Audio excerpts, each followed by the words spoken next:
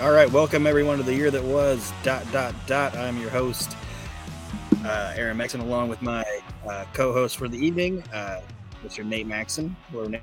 What's up, bitches? It's just me and Nate this week due to just some Archie having some family issues, Mark painting, doing whatever he does. Those guys couldn't be here tonight, so it is what it is.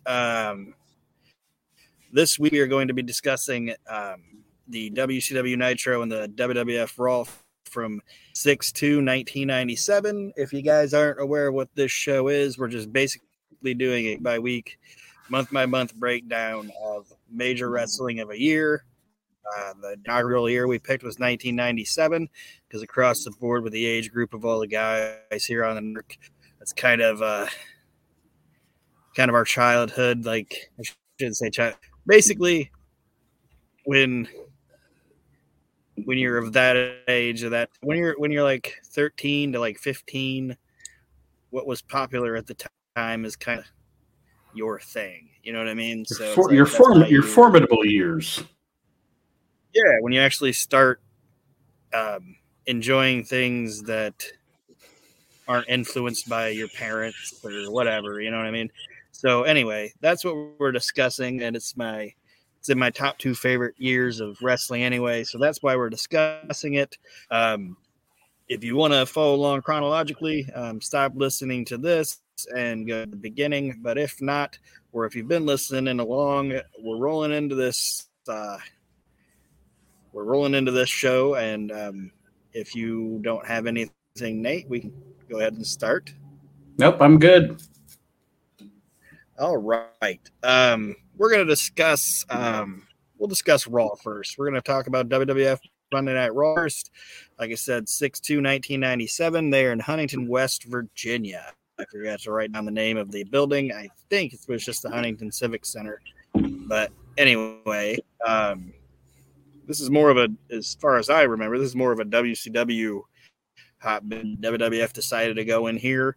The show starts with the gap of last week, which is one of my favorite main events in Raw history. It's Austin and Moss beating Owen and Bulldog for the tag team titles, and they also show the end of the show where the Undertaker returned to Paul Bearer to prevent whatever this big secret is from coming out. The broadcast team for the evening is Vince McMahon and Jim Ross. Lawler isn't doing a lot of commentary now because he's going into the King of the Ring, and I just over time I noticed, unless when he was feuding with Brett, it was different, but a lot of times when he would go into angles, he didn't do a lot of commenting. It's something I noticed. Well, in the Brett thing, it was a way for him to cut promos, but here they put him in a tournament or whatever. They put him in some random thing with Brian Christopher or something like that. They didn't really do that. But for his commentary during the Brett feud was a way for him to cut promos unopposed by Brett. Yes. The show starts. Undertaker comes out to the arena to possibly explain his decision from last week.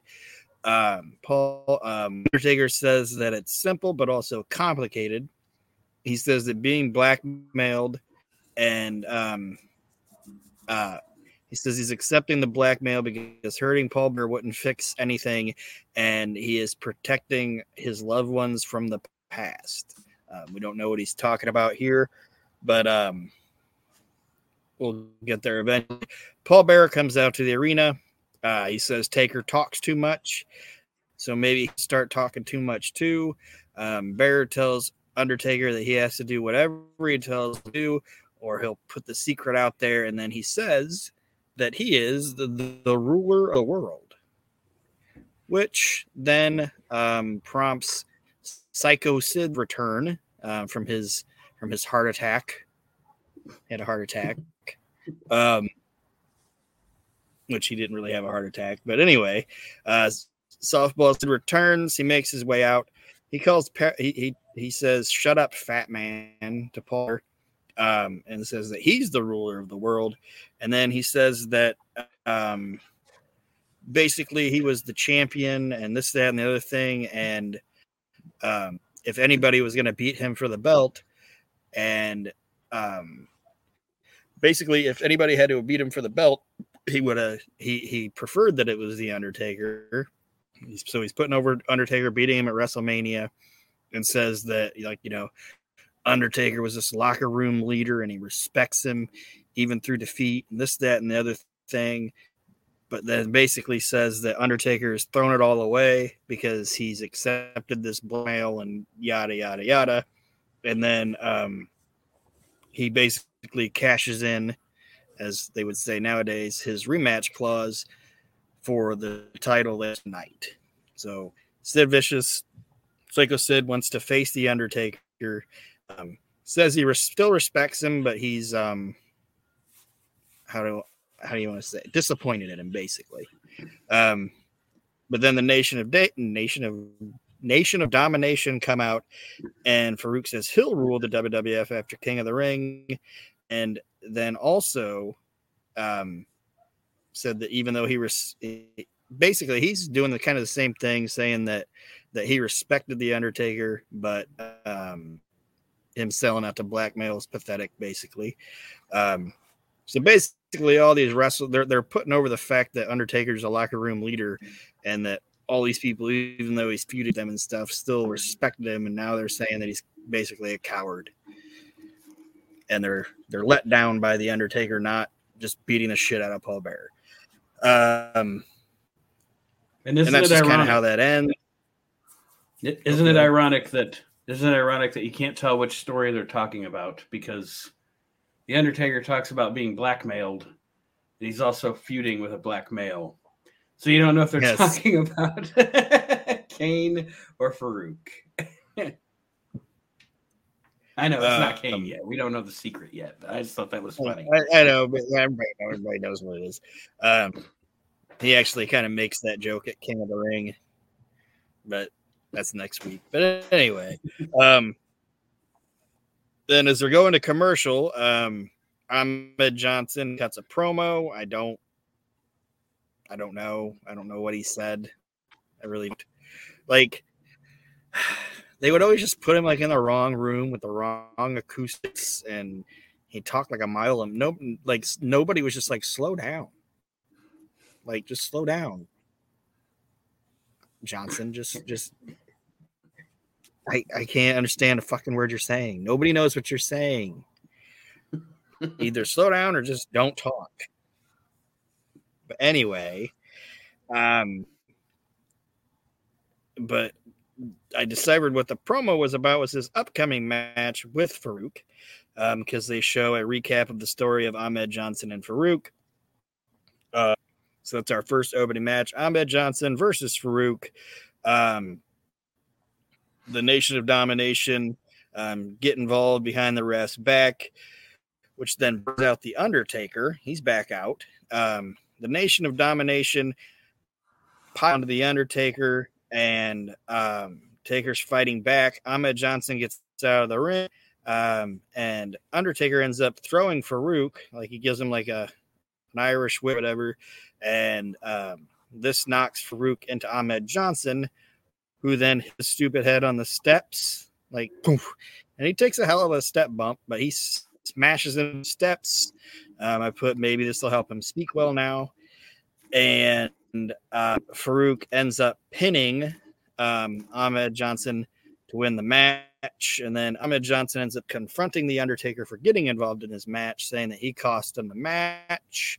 And Undertaker doesn't talk back. He just chokeslams him and leaves. And Ahmed Johnson on television took an Undertaker chokeslam and kind of just got back up. Like, what the fuck? And Ahmed and Farouk till the commercial. Ahmed and Farouk is the feud that won't end. Because it's similar, but not the same of what I was saying about the Randy Savage DP thing. Anytime it would start getting momentum and they could roll into, like, complete, one of them got hurt or something. You know what I mean? Because they just kept hurting each other. Because they fucking hated him. And they just kept hurting each other. So, anyway, unless you got anything else on that chaotic segment, nope. We'll move on. The next thing is a recap of Bret Hart being beat up by Stone Cold Steve Austin. Because after their tag team victory last week, Austin left Michaels to go attack Bret because Bret was by himself and yada, yada, yada. Vince McMahon interviews Bret Hart and the Hart Foundation in the ring. HBK and Shawn Michaels are on the Titantron and they're in separate locker rooms. McMahon questions Bret Hart about his injury and if he's able to compete at King of the Ring. Bret Hart says the match is off and it's Stone Cold's fault. HBK and Austin are arguing about Bret from each other's locker rooms, and basically Shawn says, I would have finished him off. You didn't even beat him up right. Like, he's not even gone. This, that, and the other thing. And then Austin says that he'll kick Shawn's ass and this, that, and the other thing. And Austin tells HBK to come get some. So HBK ends up leaving his locker room to go confront Steve Austin. And they get face to face, but they don't want to fight because later on, if you remember, they have to defend against the LOD who challenged them if they won last week. And then, it's a weird way to get out of not being able to have the main event Bret Hart, Shawn Michaels match. Brian Pillman, well, it's not weird, but it's I don't know. Maybe after I explain it, it'll sound different. Brian Pillman gets the idea, and I think his character was like, oh, these guys are amped up. Let's do this. He says, as long as you'll face me next week on Raw, Steve, you can have Bret's spot at King of the Ring. Like, you don't have to wrestle me at King of the Ring. You can wrestle me the next night on Raw. How about you take Bret's spot? And basically Austin jumps at it. So they've set up, they're replacing Hart versus Shawn Michaels with Stone Cold versus Shawn Michaels at King of the Ring, which the old wrestling adage is if you've promoted something and you can't execute it, you might as well better replace it with something just as good or better. And over deliver here. Yes. So we're not getting the Shawn Michaels Bret Hart rematch, but for the first time ever on pay-per-view, the tag team champions will face each other. Shawn Michaels versus Austin has now replaced Bret versus Shawn. So that's what that is.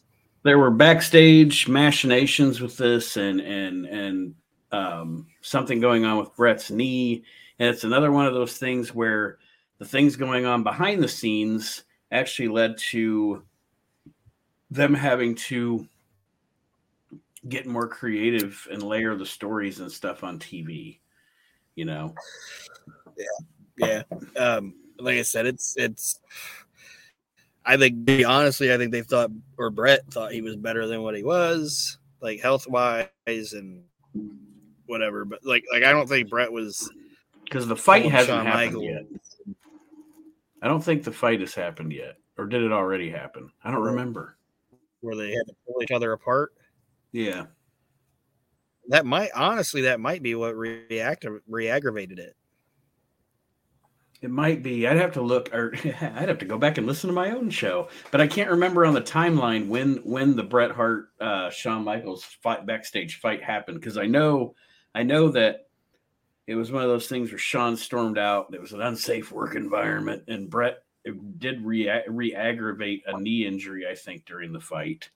I think it's probably this.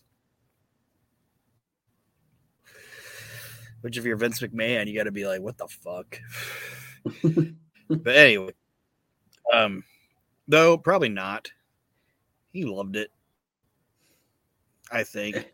Jim Ross was probably more what the fuck. Vince is probably like, let's work these guys at each other. You know what I mean? But yeah, Vince has to deal with it. Or I mean, JR has to deal with it. Yeah, Vince just gets to fucking sit back and watch. You know what I'm saying? Mm-hmm. like back in that day, it's like they almost want their locker room to all get along, which is weird. But anyway, they end up recapping the Bob Holly, Owen Hart. Oh, I'm sorry, I didn't mean to cut you off. I looked it up. Well, I knew it was around this time. The backstage fight actually happened on. It's going to be next week. It's at the June 9th, 97 Raw. So right. the match must have gotten changed. The match must have gotten changed because of Bret's knee, and I know that when they have the fight, it re-aggravates Bret's knee even worse too. Yeah. I love Bret Hart's book, but I haven't read it in years. I thought about starting reading it again, but I knew I couldn't remember, like in his book, if he was complaining that Shawn fucked his knee up because he was hurt, but I think it was more like basically calling him a pussy because he came at him because he hurt. You know what I mean? Yeah. Like, I'm hurt, and that's why you're trying to do this shit. Kind of how they said with Jacques being and Dynamite fucking with him, and that's why Dynamite kind of lost a little bit of the locker room. That's why the locker room kind of sided with those on it, because it's like, why are you fucking with him when he's hurt? You know what I mean? Right. Yeah. But anyway, we're not even here to talk about that. They recap Bob pinning Owen in the non-title Intercontinental match from 2 weeks ago, and because of that, Bob gets an actual Intercontinental title match tonight on Raw against Owen. They have a really good match. I put in my notes that I think Bob Holly's super underrated. I don't think he gets talked about enough. I know he wasn't everybody's favorite cat, but like he was an underrated worker, I think. And the proof's in the fact they're so long. Yeah. But I just think he got pigeon-toed in like being a hand, and I think Bob Holly should have had a bigger career than what he did, in my opinion. But and again, like you said, we're not talking about certain this year or that year or whatever. But when he had that run with Brock, he was super over, and that was a main event run, and Brock broke his neck, and then he came back after a year and challenged Brock at the Rumble, and he was fucking over. Yeah. So I enjoyed Bob, and I also enjoyed this match, which Owen ends up winning, which is fine. He wins via submission with the sharpshooter. And then Shawn Michaels says that he agrees that he'll face Stone Cold at King of the Ring. And then Vince McMahon and Jim Ross discuss the fact that these guys will be fighting each other in the ring. But also tonight they have to team to face LOD, which Jim Ross is putting over LOD as like, these two guys hate each other and they have to go in and fight like the most dominating team of the last, 20 years or whatever. So that's what their over is that these guys can't get along. Plus, even if they could get along, they're fighting the Legion of Doom later. So right. They're good. They're doing a good job at putting over the fact that these titles could change tonight. And then they do a super soaker, and I didn't want to do audio tonight. I got home and I didn't have time to set it up or whatever. But it's basically all the people that Sonny has been squirting lately. It's Honky. I said it. It's Honky Tonk Man, Jim Cornette, and the Headbangers, and they're in a hallway, and basically Honky Tonk Man says to the Headbangers, Jimmy and I will get her to come down the hallway, and when he gets down here, I want both of you guys to give it to her. Oh no. So they hide, and Jim Cornette and Honky Tonk Man say, "Hey, Sonny, come down here. We want to talk." And so like, these idiots, But then she walks down there and she has some. They're gonna try to like the headbangers are gonna try to come from each side of the hallway and shoot her with her super soaker, but she has some super soaker that goes forward, plus veers off to the side. So she hits all of them, and they all get soaked by Sonny. And I think this might be the payoff for the super soaker mission. Sonny's did all her opponents. The money shot, if you will. The money shot at the end, yes. So it's the end of the super soaker Sonny's secret mission. So there you go. It's like this storyline in The Undertaker. It's like Dom Raw. Anyway, the next match is one that I know Nate would have glowing reviews for. It's once again Hunter Hearst Helmsley versus Goldust. Jesus Christ. Forget what I said about Ahmed and Farouk. Forget what I said about Ahmed and Farouk. This fucking Hunter and Goldust thing. It's the never-ending story. Yes, it just keeps going. It's even gonna wind up happening again in the fucking Ruthless Aggression. But anyway, that was entertaining by then, though. Tourette's Goldust and Hunter reacting. Jesus Christ, that's good stuff. But anyway, that was good shit. Good shit. But it's Hunter and Goldust. Goldust is with Marlena. Hunter's with China. The crowd's pretty hot for Goldust. Actually, they're excited to see him. We find out that the winner of this match gets a European title shot next week. But it's nothing new between these two. Just the same old match. China ends up she gets up on the apron and she's going to try to like hit Goldust, but Goldust does the old school spot where he reverses it and obviously sends Hunter into China. So Hunter beats off China, and then Goldust gets the curtain call and pin Triple H, Hunter Hearst Helmsley 1, 2, 3.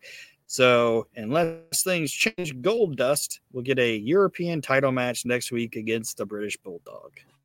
So that's how that went. So like I said, same old fare between these two.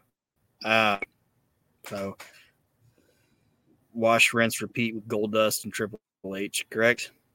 Yeah, and I am not saying in any way, shape, or form that before this, I love Dustin and I love Hunter. Them together is just doesn't work for me. And I'm not saying before this Hunter was bad, because Hunter was always a great wrestler. But Hunter, this King of the Ring, Hunter's about to go into the first defining feud of his career. He's about to start embarking on his journey, Yeah. And once he starts that feud with Mick, it's off to the races. Yeah, and it's not, like you said, not knocking anything against him, but he went through the you got to eat shit and like the taste period where he was the only one that could get punished. Yep. And Vince didn't want to fire him because he obviously saw something. Him and Ross saw something in him, or they would have fired him. So it was probably like, either fire you or we can bury you for a year.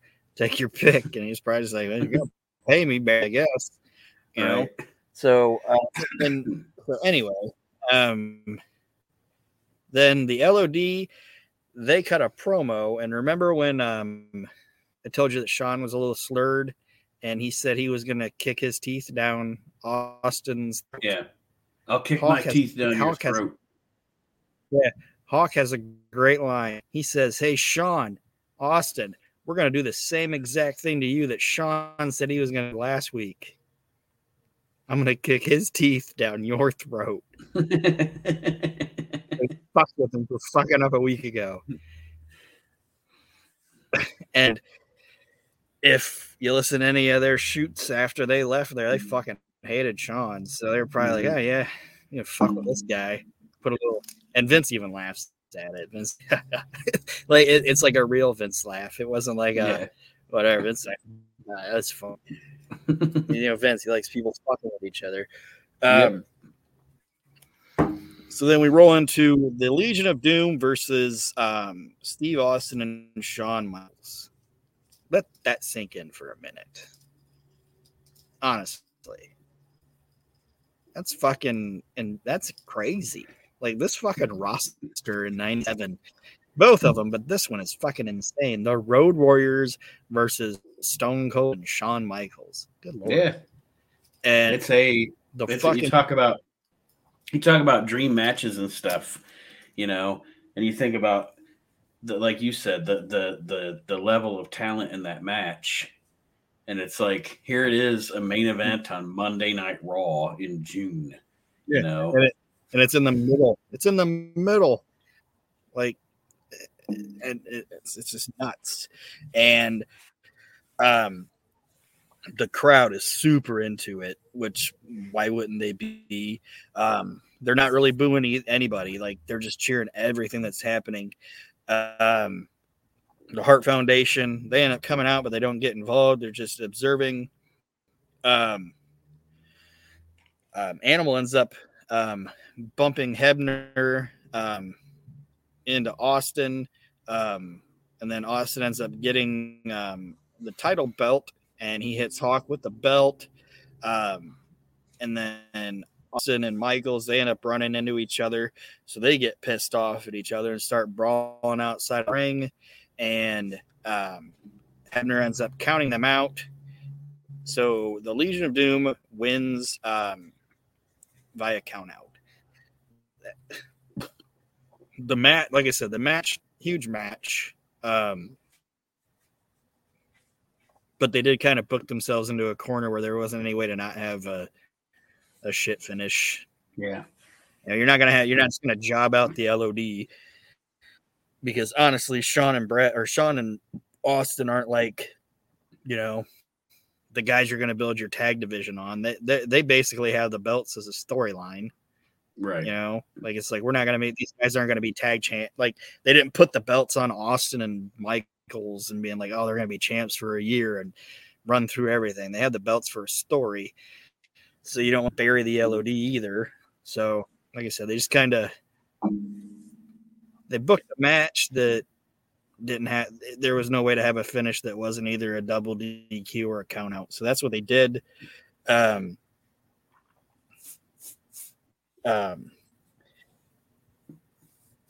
I lost my place here. Jerry Lawler ends up coming out and he's going to do play-by-play. They roll into the Mankind sit-down interviews that we've been talking about, which are awesome. And if I played them, it would be like us sitting here and just listening to a 10-minute Mick promo, which wouldn't be bad, but that's not what I want the show to be. But I did write down a line that's really good. Like it was a good line that Mick said during it. And like they're showing all the Japanese stuff and him getting busted up, that and the other thing, and finally made it to the WWF. And he says, Vince, like he's not talking to Vince, saying Vince, Jim Ross is interviewing him. But basically he says, Vince McMahon, why didn't you take me when I was young and good? Why did you wait till I was broken down and beat up and my hips bad? Like, why didn't you take me when I was young and good? Now I'm just a shell. And I was just like, man, that's really fucking good.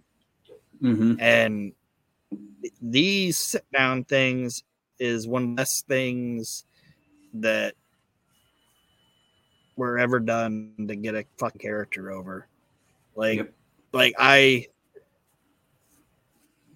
It's a different type of promo, but this was basically him doing his EC promo chops, in the WWF, and it's fucking great. And more than one person, including Jim Ross, Bruce Pritchard, Vince Russo, they have all corroborated the story that watching them shoot these things is what made Vince McMahon a Mick Foley fan.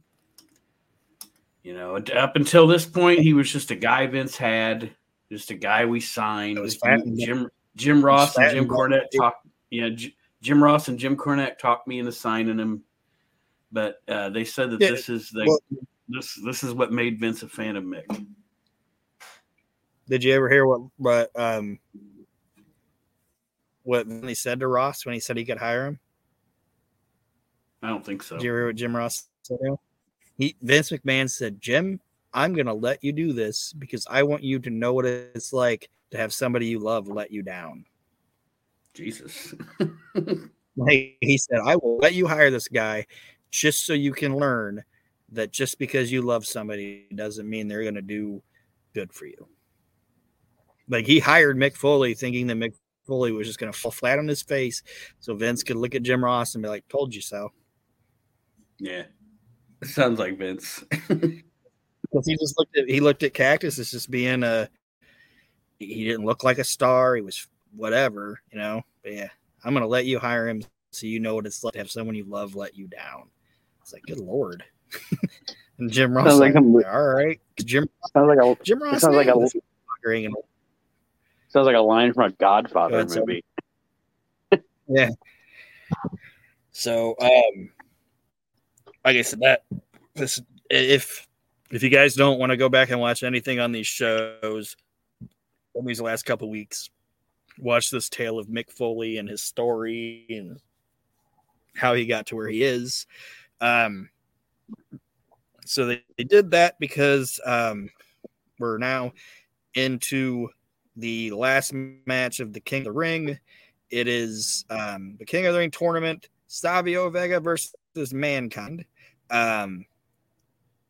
They point out that Mankind is getting cheers. At one point, Savio hits Elva crossbody from the top rope to the floor, which was impressive.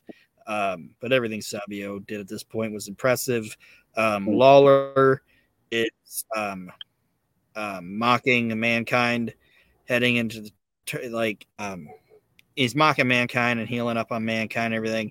And then Mankind ends up attacking Lawler briefly at ringside, but that gets broken apart. And then they wind up back in the ring. And then Crush ends up striking Savio by mistake with the heart punch. And Mankind ends up pinning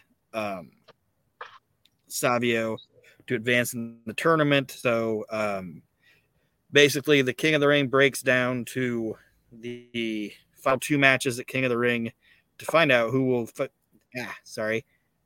the semifinals of the King of the Ring are going to be Ahmed Johnson versus Triple H and Jerry Lawler versus Mankind. So that's what we're looking into next week. Then following the match, Crush and Savio end up brawling. Farouk comes out and he's going to try to break it up, but ends up basically saying, "Fuck it, let him fight." And he walks away, and the officials have to pull apart Crush and Savio Vega. So week by week, they're sprinkling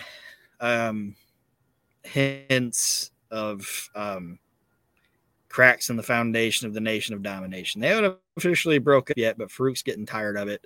And it was basically putting it like, I think what they were trying to say with Farouk was maybe these guys fighting will just kind of,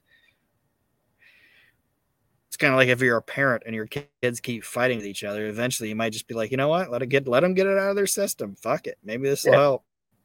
You know? So he just says, fuck it, let them be adults. I'll stop fucking trying to break it up.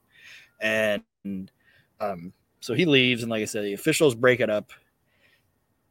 And then something I don't understand is Sid. Do you remember what Sid challenged The Undertaker for at the beginning of the show?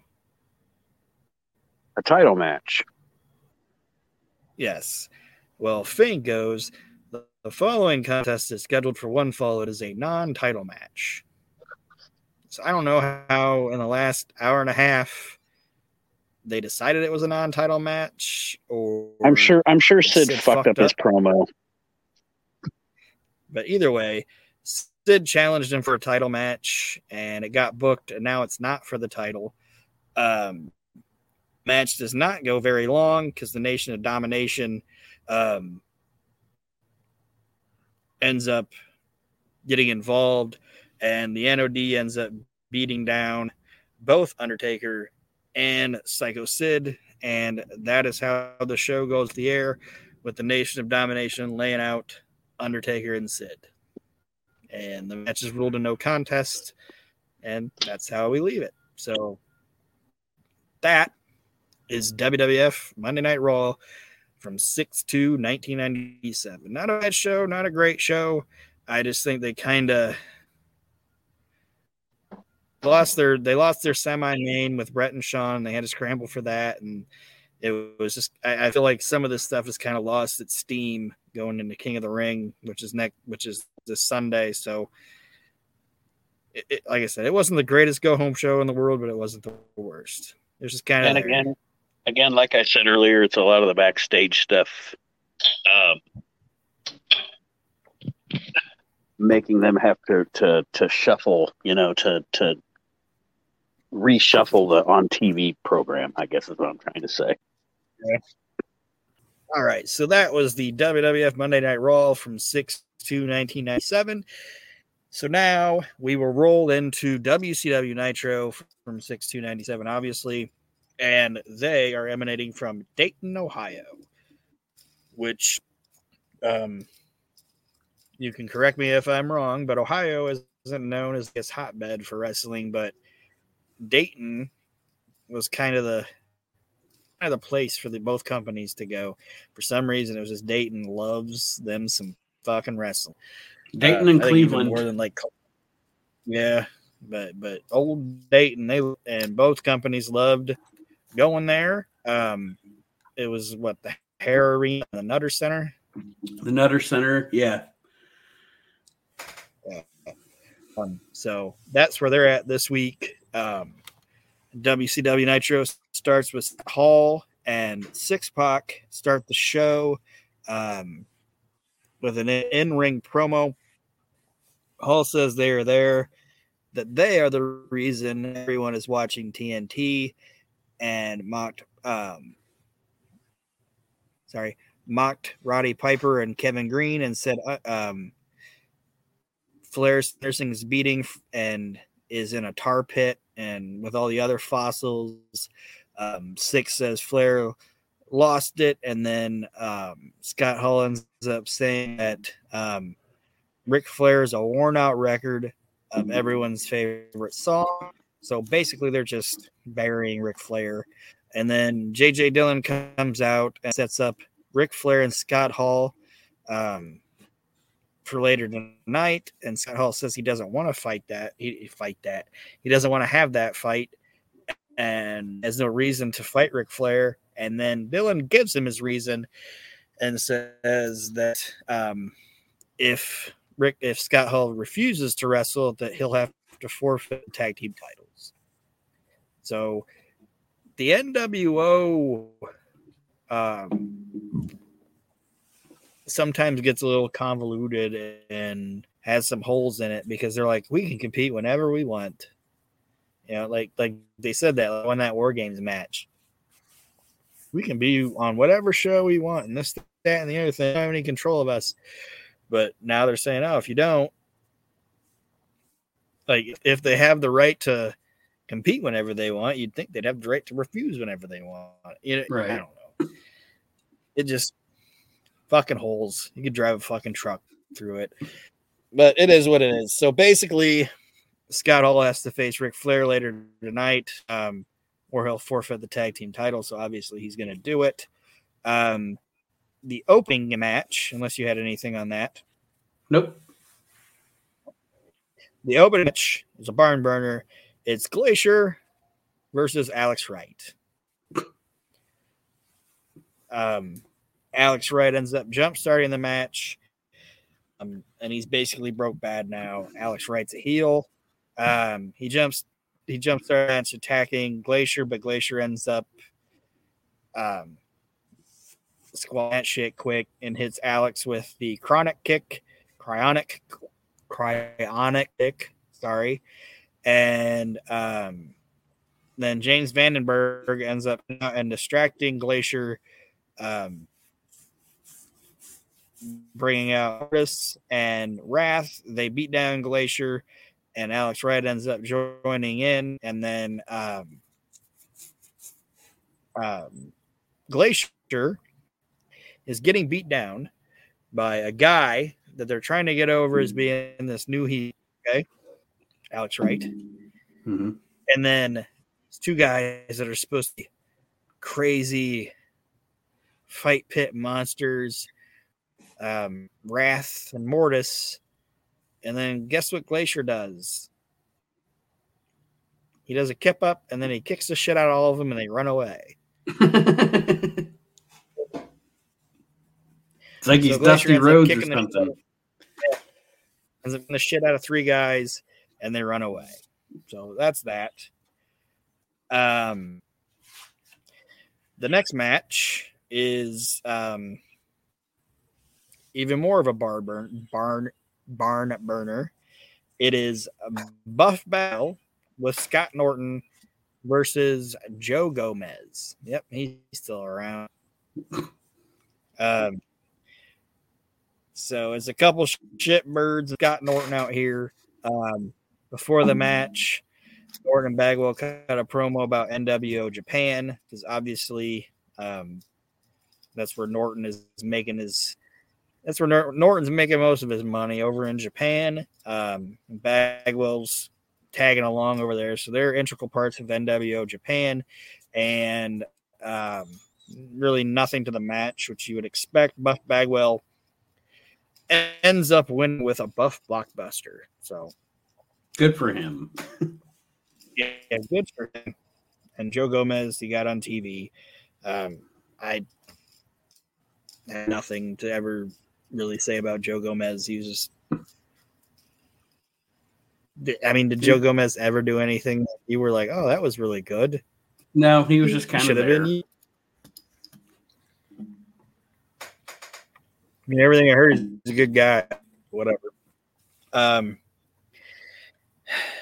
The next match, this is a rough Nitro. Like, there's not a lot. The next match is Hugh Morris versus Prince Iakea.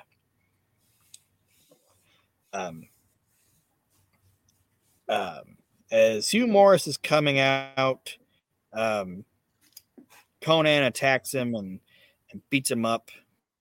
But Hugh Morris and officials end up getting Conan off of him, and Hugh Morris continues to the trainers do not want Hugh Morris to compete in this epic match because he's so hurt. But Hugh Morris, being the tough son of a bitch he is, like, I'm gonna do it. And the fans go mild, and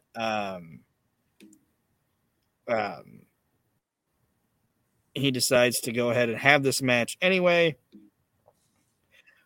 which actually to his detriment because Prince Iakea gets the victory off of the fact that he was just injured and beats him with a roll-up, and then Conan ends up confronting Hugh Morris again. So I don't have anything. This might sound like a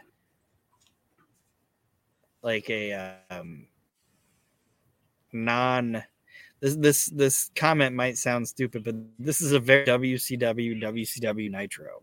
Does that make sense? Yeah. Just kind of shit's thrown together. Yeah, and it's like, what is happening? This should be on Saturday night or fucking worldwide, but fucking Hogan didn't want to work tonight. So this is what we're doing. Hogan and Nash didn't feel like showing up, so this is what we got. Yeah. Anyway, so then Mean Gene interviews J.J. Dillon to discuss the tag team titles, and he says that the Steiner brothers are now the official number one contenders, and Harlem Heat come out and they take offense. They think they should be the number one contenders. And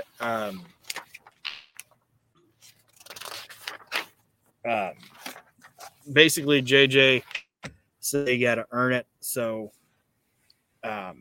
he's booking a match in the future with the Harlem Heat versus the Steiner brothers. WCW would do that a lot too. Yeah, they would give you no specifics on when the match is going to happen.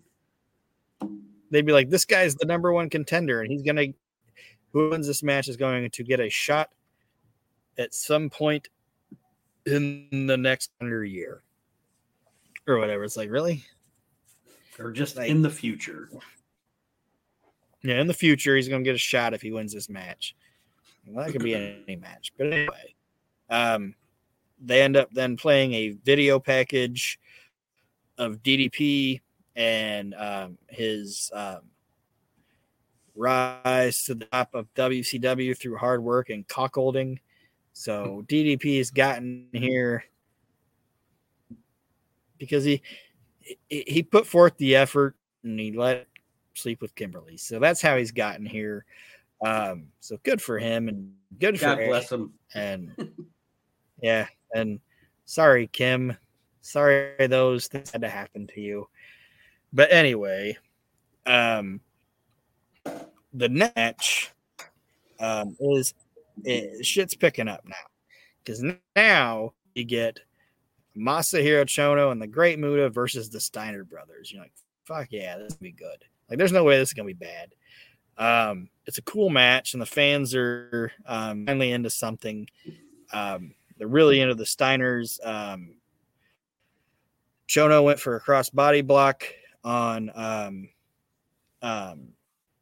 Steiner, who caught Chono, which is actually super impressive, and put him into a suplex. And then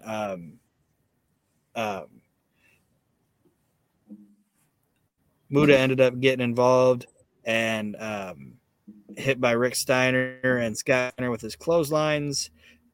Like Muta came off the top and he got hit by a double clothesline by Scott. Chono ends up hitting Muta by mistake with his mafia kick, and then the Harlem Heat gets involved with chairs. So through all of this, Chono and Muta end up winning the match, and then J.J. Dillon ends up arguing with Harlem Heat again because not only did they get involved in the match, but they just gave a victory to NWO. And basically the Harlem Heat saying they don't care about WCW or NWO. I think they should be the number one contenders for the tag belts, and they're just in it for themselves. And that is how that match ends. So there's that. I kind of wish there would have been a finish to it, but it is what it is. And it's WCW. It was cool seeing. Yeah, it was cool seeing the Steiners versus Muta and Chono, and the brief time they were in the ring, they had a good hard hitting Japanese style match. So I appreciated it, and it was like the first thing on the show where you're like, all right, this feels like something that should be on fucking ENT in prime time. So I enjoyed it. Then Mean Gene introduces Ric Flair to the arena. He cuts a promo on Scott Hall and said that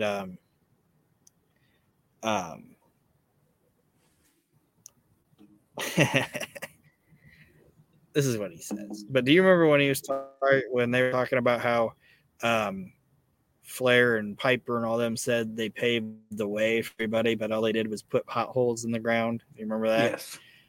This is where which is a good line, but kind of shitting on the people that ahead of you, you know? Right. This is what Flair says. About Scott Hall. He's like, I'm going to stomp a pothole in his toothpick chewing honky white ass.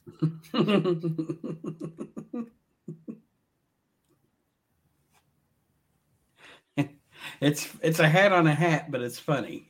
It's still, he called him. I love anybody calls somebody else a honky. I don't know why. like I've never understood Honky, like what, like where it came from. But whenever anybody calls somebody that, I fucking love it. You fucking Honky. But anyway, that's what he says: is toothpick chewing honky white ass. I'm like, yeah, give it to him, Rick. So, like I said, Flair's amped up. He's ready to fight Scott Hall. So they're putting forth that match. This is going to be your main event. Excuse me. The next match is Michael Wall Street, M. Wall Street is what they're calling him, in his no WCW shirt. Fucking gimmick, stupid angle, whatever. He's facing Dean Malenko for the United States Championship. Jeff Jarrett ends up getting involved, but Patrick ends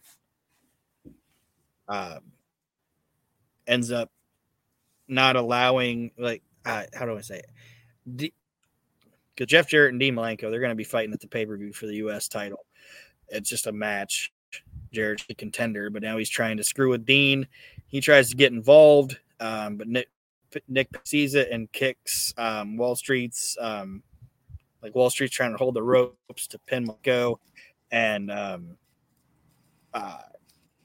Patrick kicks his feet on the ropes, and then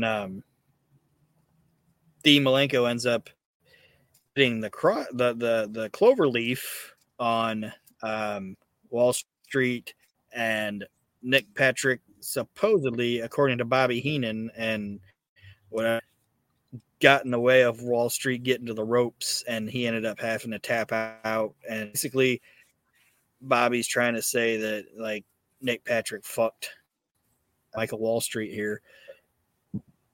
That's just what they're trying to get over. It was a convoluted, just stupid match, and I didn't really.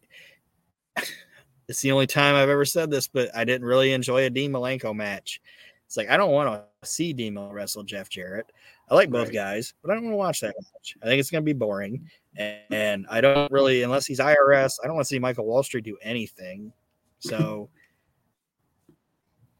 the whole finish and what they're trying to do, it's just a very boring, like, storyline that doesn't need to be there. So it was. Everybody involved is treading water. Yeah. Then Mean Gene interviews Jeff Jarrett, and he talks about wanting to fight Malenko again, and Malenko accepts, and then McMichael then confronts Jeff Jarrett, and then talking about him still trying to get with whatever, and then McMichael cuts a promo on Kevin Green. It's like just so much, like, just why is this shit still happening? Like, I don't want to see any of this. I don't want to see Jeff Jarrett and Steve McMichael do anything together ever again. But it just never fucking stops. I hate it. It's Gold Dust and Triple H of WCW, but it's not good at all. Like, at least Gold Dust and Triple H had, like, you know, good matches. These guys just, I don't know. I don't want to see it at all, but it just keeps happening, and I don't know what else to say about it. And if the payoff was eventually going to be Michael Wall Street versus Nick Patrick, who wants to see that? You know what I mean? Like, yeah. What are we doing? What are we doing? It's almost like, well, if we're using them, if we're paying them, we might as well use them. You know, that type of thing or whatever. But it's like, this should be on fucking Worldwide, not Nitro. What are you doing? Yeah. Yeah. I've spent more time on it than it deserves. The next match. Sorry. The next match is Cyclope and Damien 666 versus Harlem Heat. And The match is going on, and the Steiner brothers end up returning the favor from earlier and attacking Harlem Heat behind the ref's back, which allows Cyclope to hit a move off the top rope. And he pins Stevie Ray, and Cyclope and Damien get a victory over Harlem Heat due to the Steiner brothers' interference. So they're still getting that over. This is a bad Nitro. This is a very bad Nitro. This Nitro sucks. Like nothing is going on. Until now. And I say until now because it's not the longest match in the world, but it's two guys I want to see fight each other. It is Barbarian with Jimmy Hart versus Chris Benoit. I'm like, hells yeah. I want to see this. How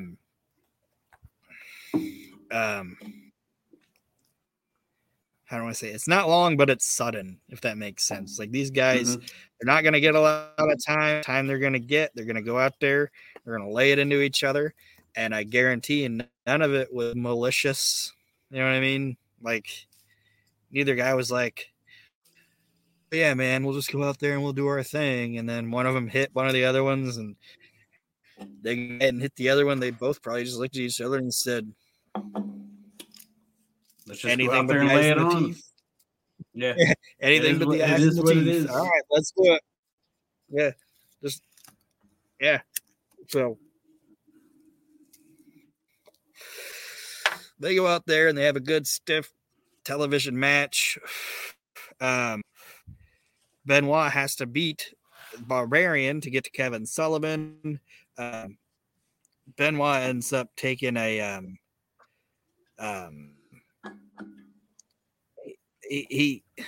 Barbarian kind of overshot a little bit, and he went to like do like you drop the guy on his stomach like over the top rope, you know? But Benoit like overshot it a little bit too much, I think, and he ends up taking it on his knees, which looked rough, and he ends up falling out. But Benoit recoups, gets in the ring, ends up getting the crippler crossface on Barbarian, who tapped, and Bobby makes a big deal about it, which if it would have been any other commentator, they just would have been like, oh, there it is, there's the victory. But Bobby's like, I've never seen Barbarian tap out for anybody, you know. Basically he's putting over his buddy and doing a good job with it. So Barbarian ends up tapping out to Benoit. Bobby puts it over, and Benoit then demands Kevin Sullivan, but Hart says no. At the Great American Bash, have to beat Meng in a death match to be able to face Chris Benoit, or to be able to face Kevin Sullivan. And obviously Benoit accepts. So not only get to see Chris Benoit versus Barbarian in a good little TV match, but at the view we get to watch Chris Benoit face Meng. So that's gonna be fucking awesome. And obviously it's not a spoiler alert because most people have seen it that are listening to a show like this, but that is actually one of the best matches of 1997 coming up. Yeah, so I'm looking forward to that. So do you have anything on that? I do not. The only thing I got on it is that I enjoy the fact that, and I'm sure it was probably Sullivan, I like the fact that he's taken himself completely off of the TV. You know what I mean? Because it's like the feud's still going, but it's not every week these guys just fighting each other into the bathroom. You know what I mean? Like right. Do you get what I'm saying? Mm-hmm. Like it hasn't jumped the shark because he let the shark stay in the water a little bit, and right. I'm enjoying Benoit being with like these guys. I'm enjoying it. It's my little guilty pleasure thing we're watching right now. Letting the anticipation build. So, plus it's all guys that I'm fans of. Ming, fucking Benoit, and Barbarian. These guys wrestle all the fucking time. So now we roll into our main event. Scott Hall versus Ric Flair. Six is getting involved in the match a lot.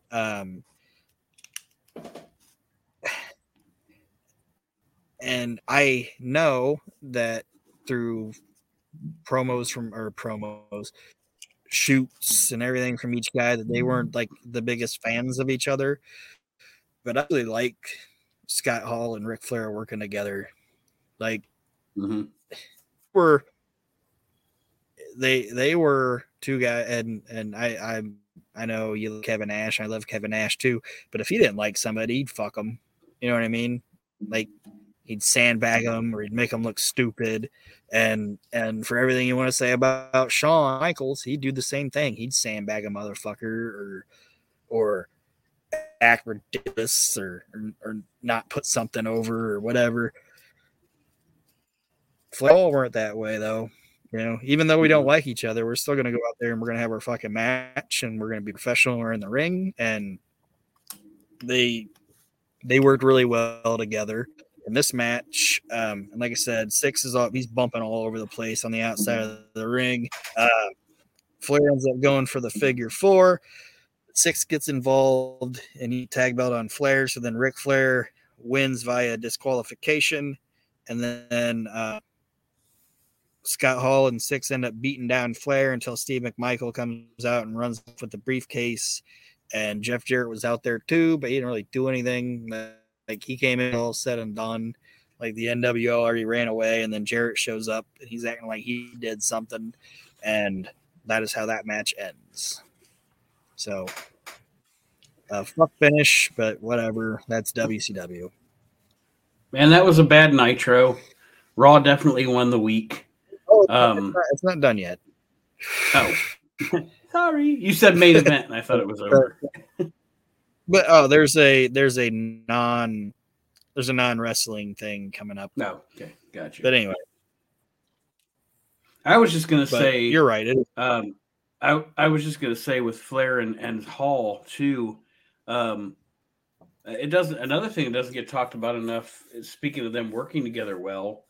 And I know it's not 97, but I really enjoyed Ric Flair, Scott Hall together in WWF, the Ric Flair Razor Ramon deal in like the fall of 92. Yeah, that was good too. And that was before their heat though too. Like, right. But I'm just saying that when you said about them working well together, I thought they work well together against each other, but it doesn't get enough credit for how well they worked together, because for some reason, the Razor Ramon and Ric Flair thing just meshed, you know? Yeah. Well, it was kind of like too arrogant. It was the same character, but you know what I mean? Yeah. Like just different arrogance type things to the characters. Like, Scott Hall's character was like, the Razor's own character was arrogant because he knew he could kick the shit out of you. And Flair, yeah. But anyway, you're right. And I enjoyed them together, and I enjoyed watching them work together too. And like I said, it's kind of like what we were talking about with Flair and Six. If there wouldn't have been this NWO minutia involved where everything had to end with a fuck fish and trying to get like nuclear heat or whatever, it's like these guys could have had a good 20-minute match, but it was what it was. And then Shivani and Bobby are going to recap the end of the show, or recap show at the end to go into the sign off. But the NWO music starts back up, and Macho Man ends up dragging Mean Gene out to the ring, and Gene's doing the whole, I'm going to get my lawyers, you better not touch me, and this, that, and another thing. And then Flair or Savage ends up talking about DDP and says that he's the greatest of all time, and this, that, other thing. And then Mean Gene says that someone needs to bring Macho Man back down to earth. and the person's going to be DDP. And then JJ comes out, and this allows Mean Gene his opportunity to bail out of the ring because Savage has turned his attention to JJ Dillon, and JJ Dillon ends up saying that he no longer respects the Macho Man, and the Macho Man says that he's never respected JJ, and they're going back and forth, and then says that Randy Savage is a coward who's hiding behind the NWO and Liz, and then Savage ends up beating up JJ Dillon and really trying to kick the shit out of him, and Eric Bischoff ends up coming out and stopping Savage from attacking JJ more, and is like saying you're gonna get fined, you're gonna get suspended, and he pulls him off, and that is how the show ends. Terrible Nitro. But it's just a bad Nitro. Just a bad Nitro. Yeah. I usually I could say, I enjoyed this aspect of it, or enjoyed that aspect of it. If the only thing I can hang my hat on is, I shouldn't even say it that way. Like, really, the only thing I enjoyed was seeing the Steiner brothers face Muda and Chono. But I like anytime I get to watch Muda. You know what I mean? Anytime you get to see him, it's a treat. And then, like I said, I enjoyed Barbarian and Chris Benoit just because they're both in like my top 20 favorite wrestlers of all time, and I knew there was going to be a hard hitting match. And that Nitro just kind of shit the bed and really didn't do anything, in my opinion. Furthered nothing, and just it was just bland, lame, and nothing happened on it. So that was WCW Nitro. I would say Raw won the week. Oh yeah. I'd have to look at the ratings, but just I'm sure Nitro won the ratings at this point, but Raw definitely won the week creatively. Yes.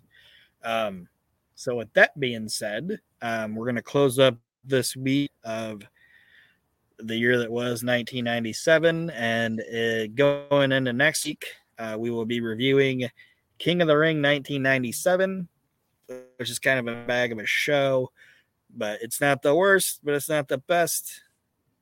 But we'll just sit, and I appreciate you guys listening and following along with us, and I'll let Nate do his plugs here at the end of the show. He's the Grand Puma of everything. So most definitely check out all the shows here on the WrestleNet Radio Podcast Network, and you can find us on Facebook. Look up WrestleNet Radio. You can also, Aaron has a group for this page, The Year That Was. There's a We Can't Wrestle podcast group, Reliving the Extreme. So anyway, wherever you get your podcast, you can get any of our shows from the WrestleNet Radio Podcast Network. Check them out. I will put them up against, as far as entertaining wise, I will put them up against any shows on the market in wrestling podcasts. Yes. And like I said, I've said it a bunch because it's a big word that I know. Listen to us because we're not pretentious, and join our Facebook group because we will communicate back with you. We're not too big to talk back and have a good time, and we'll never ever allow ourselves to think we're anything that we aren't, and we're the little podcast group that could. We're the best, and wrestling wise, we're the best. And like I said, listen to all the shows. All the guys on here are great, and I appreciate everybody that listens to this and everybody that listens to all the other shows. So thank you for listening. And like I said, next week, King of the Ring. It's going to be a good time. Hopefully all of us are together then, but if not, it'll be me and Nate, and it'll still be good. So thank you guys for listening. I appreciate it. Have a good day, night, evening, whenever you're listening to this. Thank you. Thank you.